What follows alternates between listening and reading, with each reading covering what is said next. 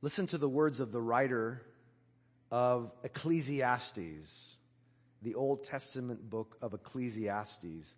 These are words penned over 3,000 years ago.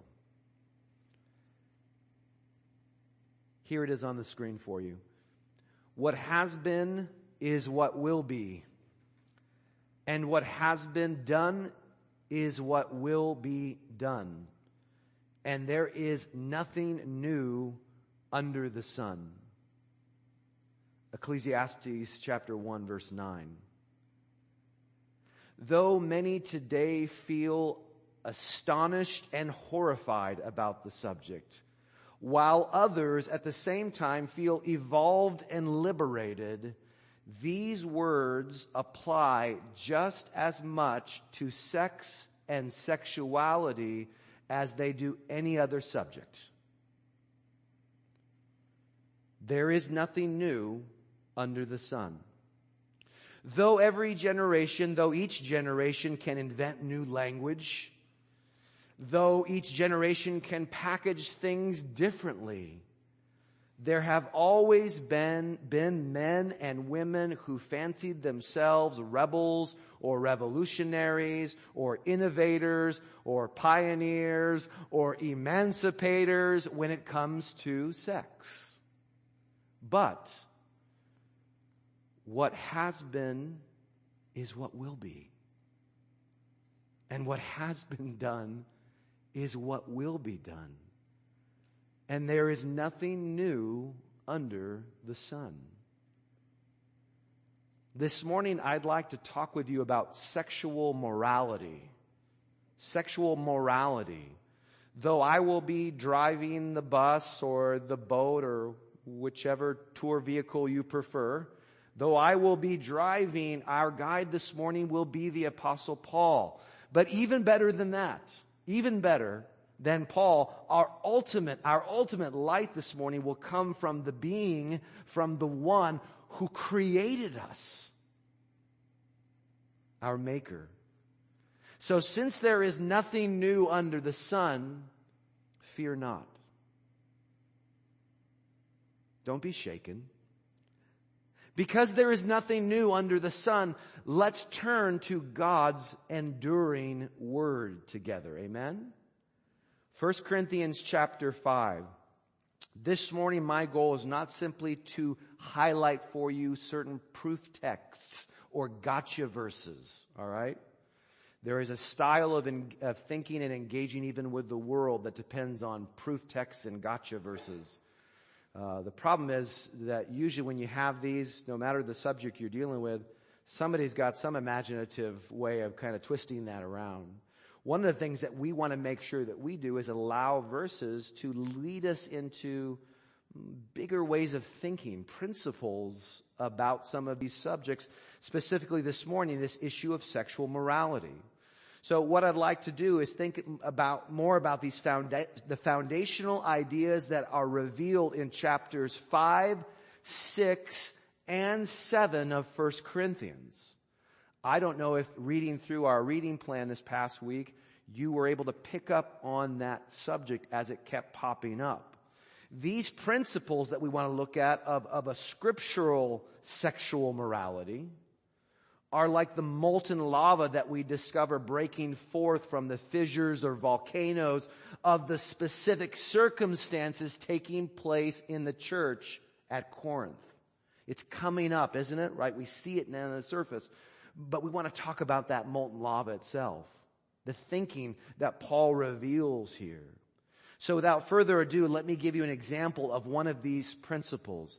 The first one is revealed in chapter 5.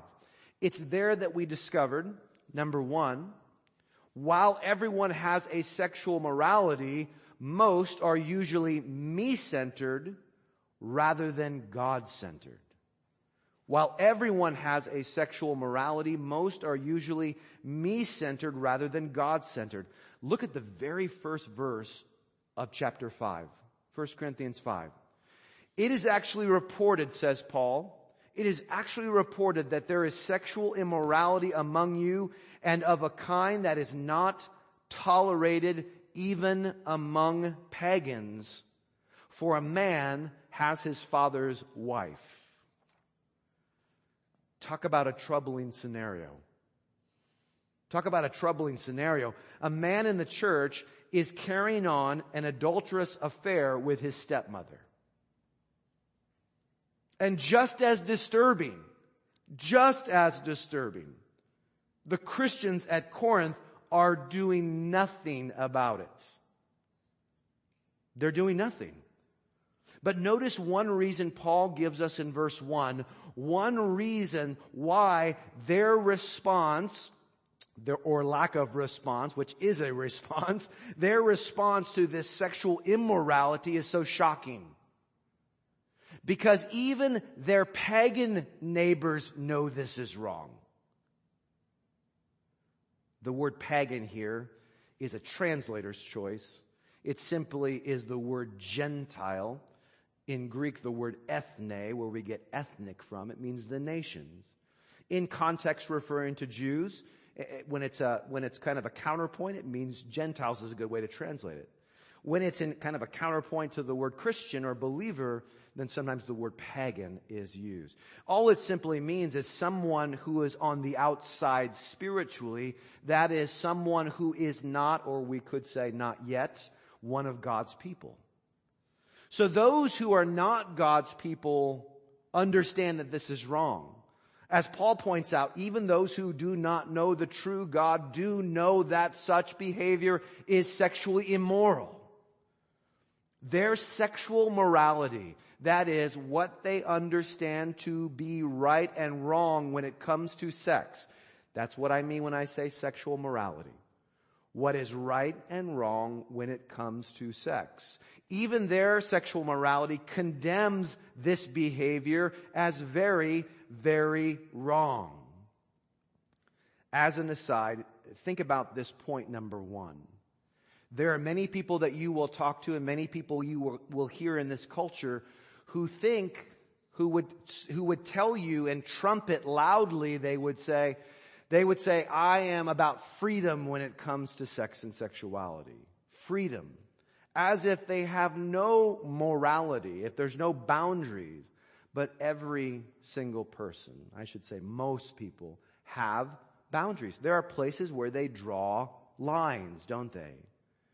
So it's not a matter of whether if you're being accused of drawing boundary lines and not allowing freedom in these areas. No, they're drawing lines and you're drawing lines. The difference comes when you ask the question, why do you draw the line there while I draw the line here? Paul recognizes that even among those who are non-Christians, they have boundary lines as he is using to the shame of the Corinthians. But Paul's language and logic here seem to imply, the way he says this about the pagans, about the unbelievers, the logic here seems to imply that in general, there are plenty of things that are tolerated among these unbelievers. Did you sense that? He says even this is tolerated among them. I mean, they tolerate this. Boy, those guys, they tolerate a lot of things, but they're not tolerating this. There were plenty of things that the unbelievers tolerated when it came to their sexual morality. Things they would say are right and good that Paul would, of course, take issue with. We'll talk more about these first century pagan moralities in just a minute. But unless you've been living under a rock the last 55 years, you know that sexual moralities, plural, in our own society have continued to multiply over the years, haven't they? What we need to understand about these sexual moralities is that the ones today that we see all around us, just like they were in ancient times, what we need to understand about these sexual moralities is that they are almost always based simply on the preferences of the individual. That's it. They are not based on the inherited wisdom of humankind. Usually that's dismissed, poo-pooed. They are not based on science. They are not based on sociology or any kind of data regarding human flourishing. That is, the way people live. the consequences that play out in their lives, the consequences that are seen in families, the consequences that are seen in people's mental health, their mental wellness. Not based on this at all. These moralities are built and defended in light of individual preference. Of course, that shouldn't be surprising to us. On the pedestal, in today's cultural temple, individual preference is enshrined as that which is most holy. Have you noticed that? Of course, that basis should deeply concern us in terms of sexual morality. That fact that is the basis of a sexual morality should deeply concern us.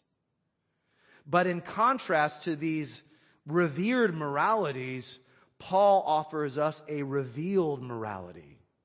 Look here. He offers us a revealed morality, one that does correspond to tradition, so many traditions, and inherited wisdom. One that does correspond to science. One that does correspond to what much of the data confirms about real human flourishing. The way people really are, the consequences in real life. So what is this God-revealed, God-centered morality reveal? It describes number two, God's sexual morality is grounded in the fact your Creator cares about what you do with the body He created. It's grounded in the fact that your Creator cares about what you do with the body He created. In past generations, we would not have needed to emphasize this point, but it's extremely important that we emphasize it now. Look over at chapter 6 of 1 Corinthians. Paul writes this in verses 18 through 20 of chapter 6. He says, "Flee from sexual immorality. Every other sin a person commits is outside the body, but the sexually immoral person sins against his own body. Or do you not know that your body is a temple of the Holy Spirit within you, whom you have from God? You are not your own, for you were bought with a price. So glorify God in your body." It's helpful to note, let's stop there. It's helpful to note that the word other in verse 18, do you see that? Every other sin. That word other is not present in the Greek. It's there because the translator feels like it's implied by the context, by the syntax. But it's not present there in the Greek. So if we translate it just straight, literally, it would be every sin a person commits is outside the body. Now, why is that important to point out? Because you may have noticed, the translators help us here in English with this. You may have noticed when you've been reading through 1 Corinthians, for those who have been following that daily reading plan, that Paul often quotes certain phrases, and those phrases are actually coming most likely from the Corinthians, that they wrote to him, or like it said in chapters 1, a gal named Chloe and her household or her entourage, they've come to give a report about the state of the Corinthian church. And they may have brought some of these slogans that were being used in Corinth, slogans and phrases, ideas that were being used to justify all sorts of behavior. And this, in fact, may be one of them. In the ESV, it's not marked with quotes, but I think it makes better sense to actually mark it with quotes. That is, quotes, every sin a person commits is outside the body, Paul says, but the sexually immoral person sins against his own body. You see, one of the sexual moralities at work in the first century, this first century Greek city, was most likely, it seems, built around the idea that sin was something outside the body, so that it didn't really matter what you did with your body, because what mattered most, what really mattered, were internal spiritual realities. This was a kind of dualism that would eventually, years after this, give rise to something we call Gnosticism. We would call this proto-Gnostic ideas, early Gnostic ideas. This duality of what happens on the inside is what really matters. This outside stuff, every sin is about outside the body. Paul says, no, you're actually sinning against your own body. Some in this church seem to be saying, do what you want with your body since Jesus has redeemed your spirit. But Paul wants them to understand that the body matters. Your body matters because God made you embodied. He made you embodied. Your body is not simply a shell. Your body is not merely a vehicle for your spirit. Your body is an essential part of who you are. So much so that Jesus will redeem your body in the end for eternity. He will transform it for an eternal existence. Verse 14. Paul is crystal clear about the importance of our bodies. Look at verse 13. The body is not meant for sexual immorality. What did God intend? Why did He create the body? Why did He make us embodied? He made us for the Lord, and the Lord for the body.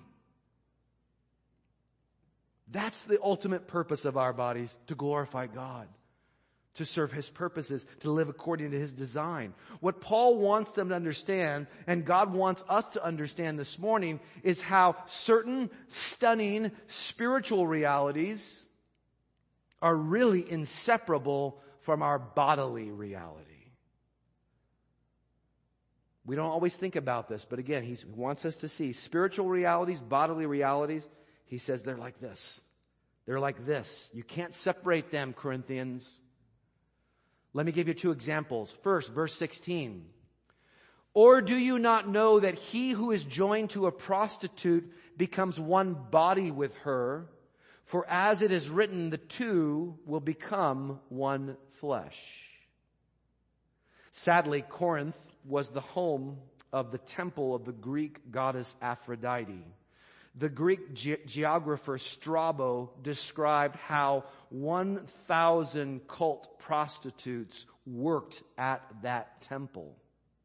And how, like an ancient Las Vegas or Amsterdam, the city was renowned in the ancient world for its sexual tourism. So it's really not surprising that Paul mentions prostitution here. Not at all. It was a common part of life in that city. But what the Corinthians needed to know was that God had created sex to be more than just a physical union. He created it for more than that. It was designed to also create a strong relational/spiritual union. Our world knows this. It's part of what makes sex so appealing.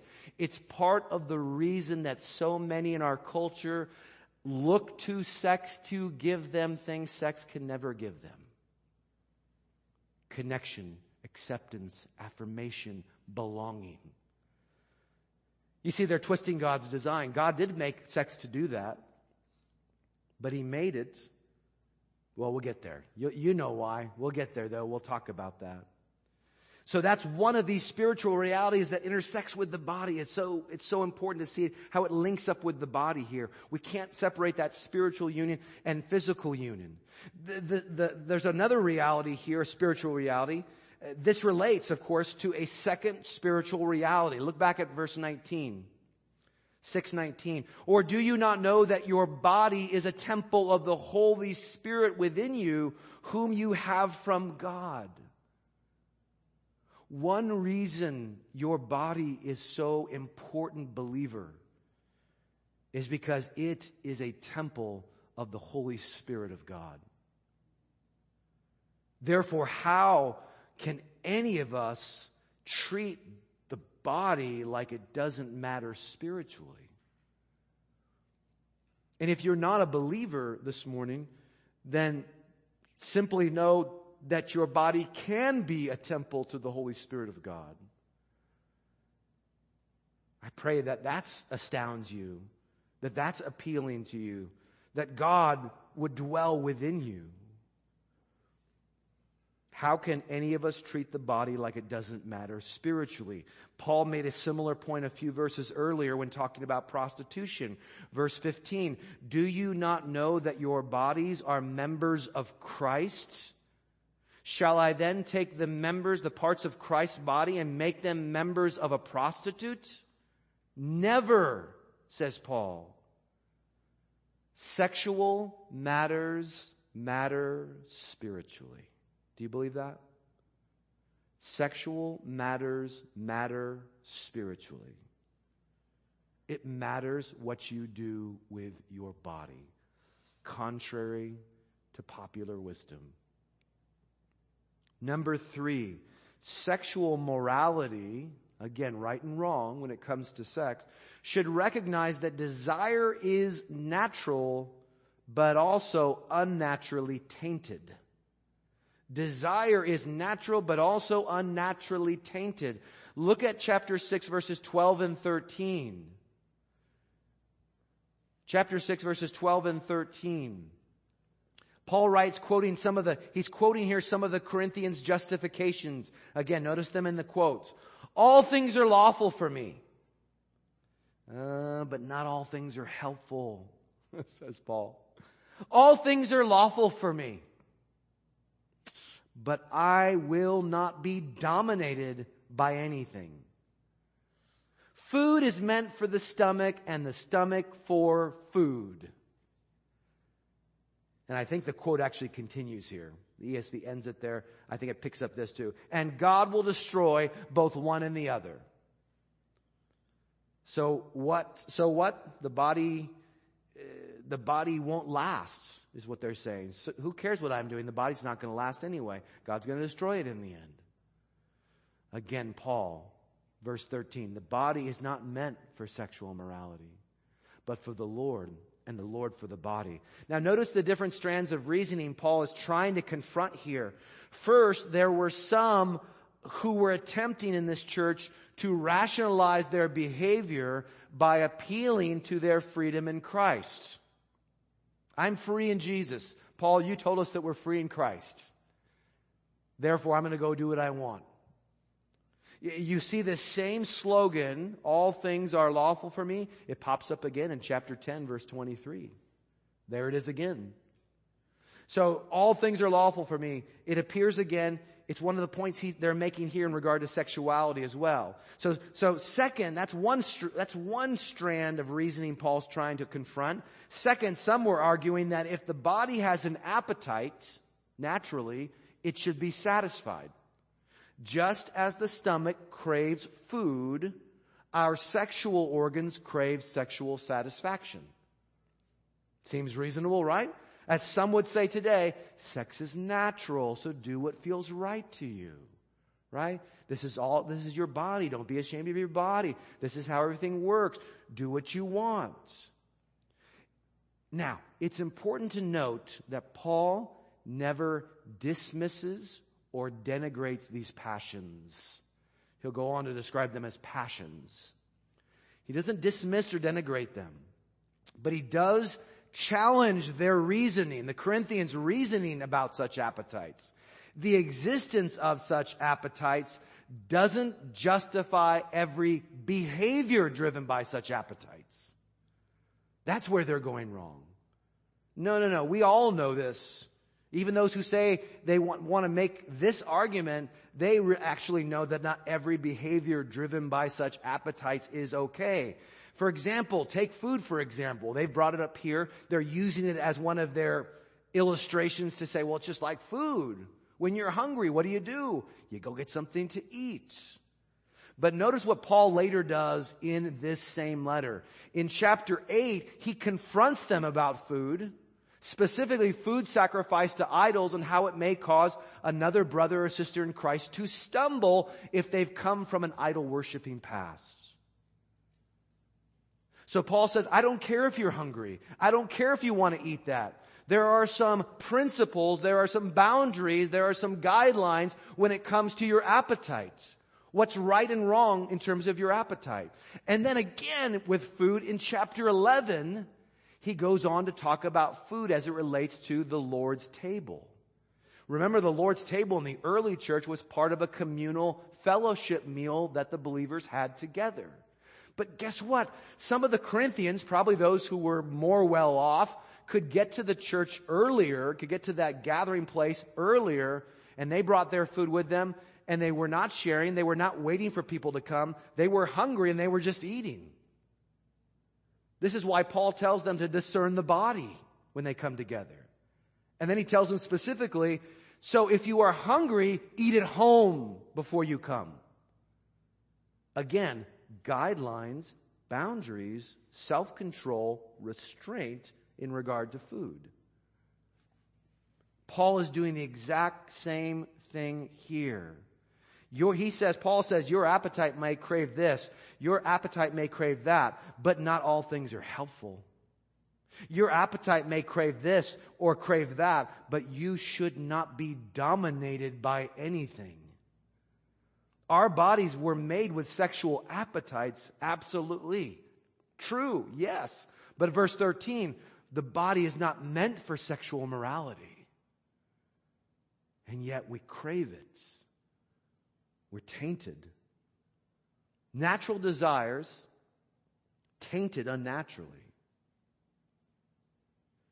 So because our desires can be tainted, we recognize the need for self-control and nutritional discernment when it comes to food, don't we? Right? Because we know our appetites when it comes to food can be tainted, what do? We learn to practice self-control and nutritional discernment. This wasn't as much of a problem back in the day because it was only the really wealthy that could afford to eat as much as they wanted. We're completely spoiled today. Right? We're completely spoiled. We have an abundance of food today. But the point is the same. The need for self-control and nutritional discernment when it comes to food. And in that same way, we also need to practice self-control and sexual discernment when it comes to our sexual desires. You see how Paul is making this, helping them understand this? Where does that discernment come from? Ultimately from the sexual morality revealed by our Creator. Yes, it's confirmed by the best of our inherited wisdom and traditions. Yes, it's confirmed by science, how the human body works, who we are. Yes, it's confirmed by sociological data, behavior or psychological data, mental wellness. It's confirmed by those things. Just like we have the food pyramid, right? That helps us with nutrition or help past generations of nutrition. There always seems to be a new diet out there telling you what's good and bad, and something that was bad for you now is good, and something that was good for you back when is bad for you now.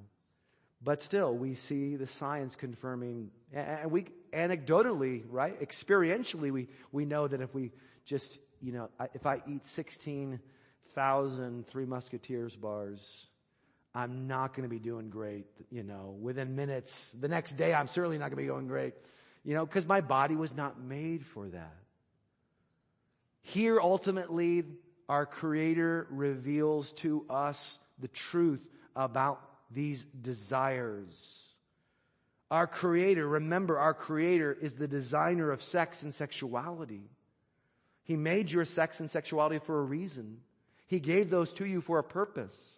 So what should we do with such appetites, such desires, such passions? Well, in the next chapter, chapter 7, Paul addresses that very issue by reminding them that number four, the greatest good of God's sexual morality is God's masterpiece of marriage.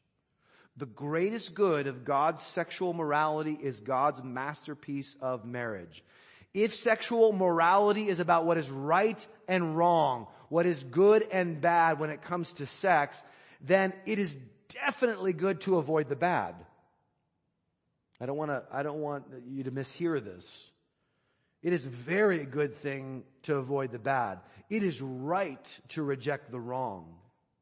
A life lived with self-control in regard to our sexual desires is a very good thing. It honors God. It glorifies God. But the greatest good, this is what I'm talking about, the greatest good. Those things are good. Self-control, restraint, purity in that regard. But the greatest good has to be not simply restraint in terms of our sexual appetite, but satisfying our sexual appetites in the way God designed them to be satisfied. Paul addresses this very thing when we move into chapter 7. Look at verses 1 and 2. Now concerning the matters about which you wrote. And here's another quote, something they wrote to him about. It is good for a man not to have sexual relations with a woman. True or not true? Hold that in your mind. But because of the temptation to sexual immorality, each man should have his own wife and each woman her own husband. Did you see Paul quoting the Corinthians again? Yep, this is part of what they've written to him. Not just slogans maybe they were running around with, but actually they wrote to him about some matters and said, help us out with this. We believe that it's not good for a man some of us believe it's not good for a man to have sexual relations with a woman. So interestingly, it appears that some of them in the church, another group within the church, were reacting to the culture, were reacting to what they understood to be the teaching from Paul and the apostles, from Jesus, reacting to maybe their past lives, like their lives before Christ. They were reacting to the spirit is more important than the body group. They were reacting to the sex is natural, do what feels good crowd. They were reacting by swinging to another misguided extreme. And this is what we see here. This group seemed to be saying, no sex at all is the best course of action. It's how we can be the most pure. We can most glorify God when we have no sexual activity in our lives. Now, it is good for a man not to have sexual relations with a woman. Is that true? Sometimes it absolutely is, right? It absolutely is in certain contexts. Absolutely. But it cannot be applied in every context. Every other instance outside of marriage, that is certainly true. But within marriage, this is what Paul is trying to point out to them. Paul will certainly go on in this chapter to argue for the benefits of celibate singleness in terms of serving Christ. It's a neglected idea today, but it's extremely important that we understand that. Paul made it clear, if you are single here this morning, you are celibate, you have devoted yourself to God and obeying His word, to remain celibate, to remain sexually inactive until you are married, or you say, you know what, I'm not planning to be married, then you glorify God because you are even more available for His work. Your time is not taken with a spouse, your time is not taken with raising children, very good things. But you can devote even more of your time and yourself and your thoughts to the Lord Jesus. That's how Paul lived his life, right? As a single man. It's exactly what he did. And so he certainly trumpets the benefits of living a celibate single life. We see that here very clearly. But he knows that this is not God's plan for everyone. Probably even the majority. This is not God's plan. That's why he writes in verse 9, if they cannot exercise self-control, if you cannot exercise self-control, they should marry. For it is better to marry than to burn with passion. Again, Paul doesn't condemn those who burn with passion, does he? He's not condemning those people. He's trying to tell them that if you have those sexual appetites and you find yourself constantly struggling with them, then there's probably a good chance that God intends you to be married. You're not going to live the celibate single life. That's not what you're called to. Each one, as Paul says here, has his own calling. So if you have those appetites, if you have those desires, if you have those passions, there's nothing wrong with you. But bring those to God's context for where those sexual appetites are to be satisfied. And that is the marriage of a man and a woman, as we see here.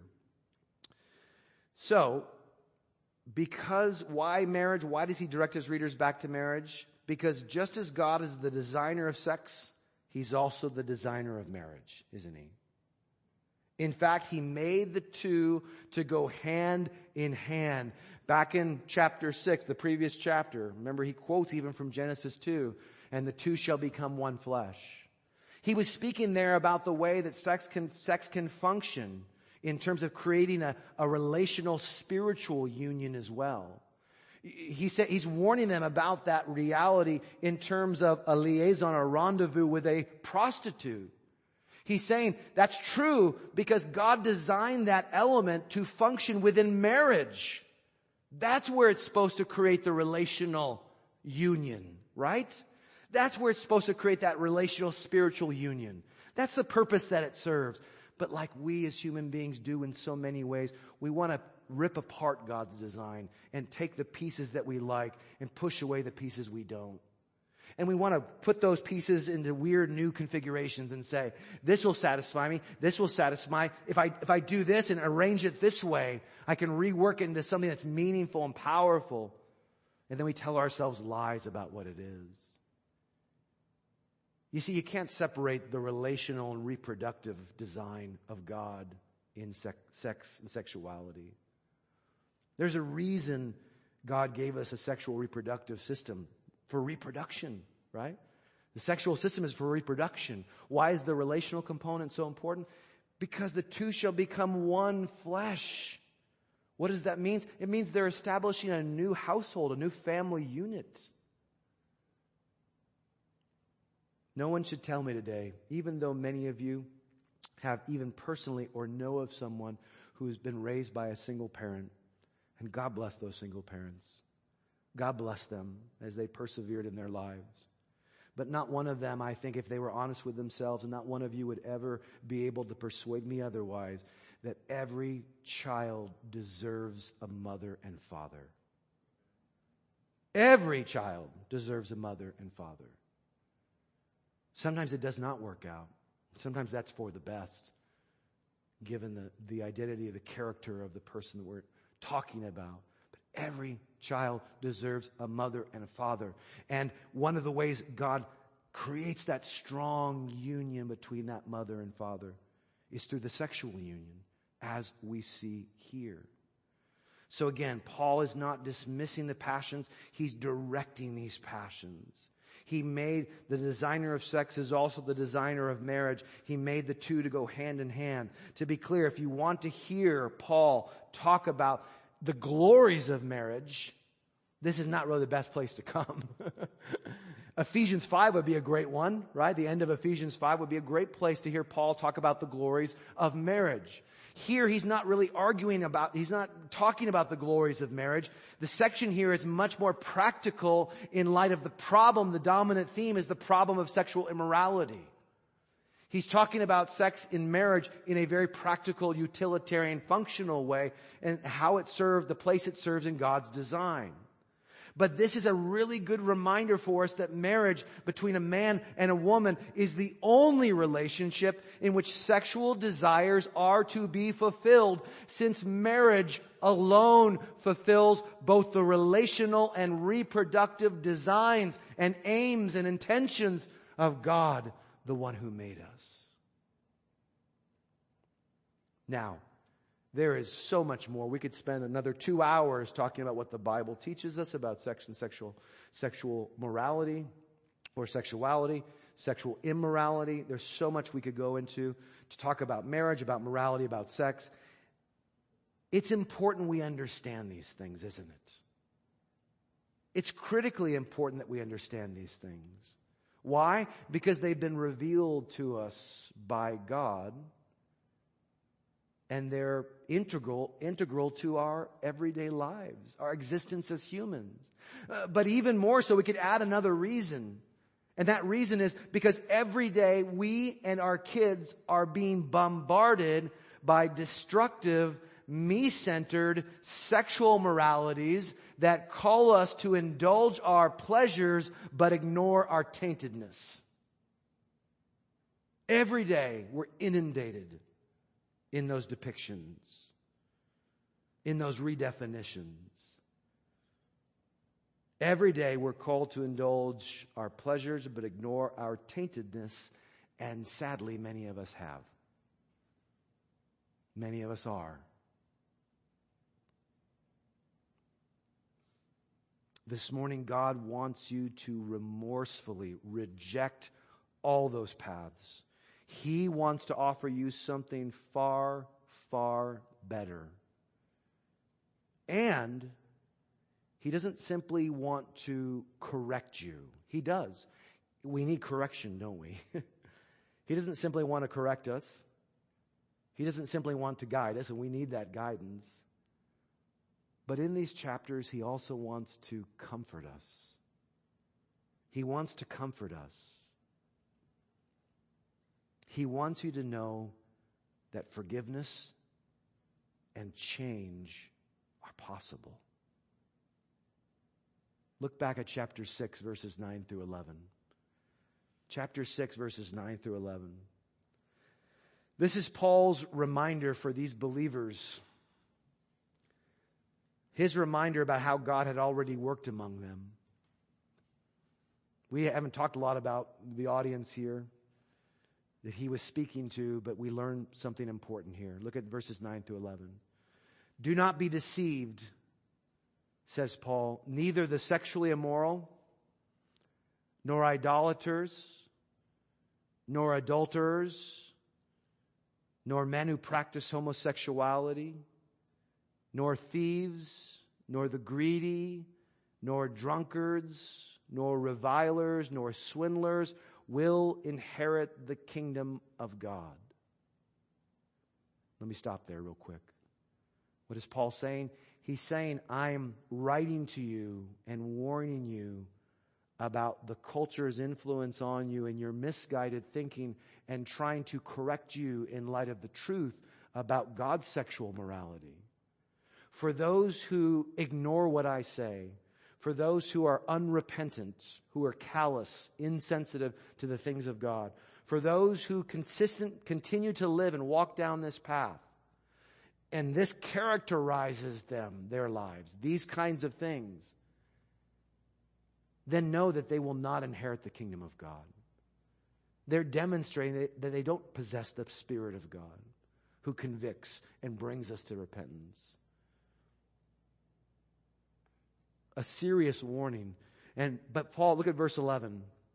He says all these things, and he says, and such were some of you. Oh, wait a minute. What? Such were some of you. Such were some of you, Paul writes. He's writing to a church that has practiced these kinds of things. People who have lived these lifestyles.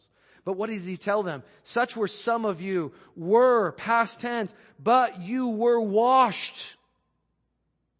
But you were sanctified. But you were justified in the name of the Lord Jesus Christ and by the Spirit of our God. You see, change is possible. Restoration and healing is possible. A new life is possible. We don't have to live that old way. Such were some of you. But there's something new that God is doing. The good news about Jesus offers hope to the sexually burdened. Do you believe that? The good news about Jesus offers forgiveness for the sexually guilty. Do you believe that? The good news about Jesus offers restoration for the sexually strained. Do you believe that? And it does this by pointing us to an even greater relationship. One that no sexual liaison could ever match. Ever. And that relationship is talked about in verses 19 through 20 of chapter 6. You are not your own, says Paul, for you were bought with a price. So glorify God in your body. What is he talking about there? He's talking about the gospel, isn't he? The good news that Christ died for us to pay for our redemption, our ransom, to set us free, but free in service to Him. We become gloriously slaves of Christ. And that might sound bad to some, but it's what we were made to be, servants of God. It's where we find our greatest joy and our deepest fulfillment, being slaves of Christ. You were bought with a price. You don't belong to yourself, writes Paul. So glorify God in your body. Ask the one who owns your body what you should do with it, how you should use it, how you should live. Christ died for us that we might live for Him. Amen? In every way, including sexually. So will you ask Him even now to help you in this way? Will you ask Him to help you? Do you know what it means to trust Him, that you belong to Him? Ask Him to give you discernment in an age full of such misinformation and such distortions. He will answer that prayer. He will help us to glorify Him in every way, including in this area of sex and sexuality. Amen? Let's pray. Would you pray with me?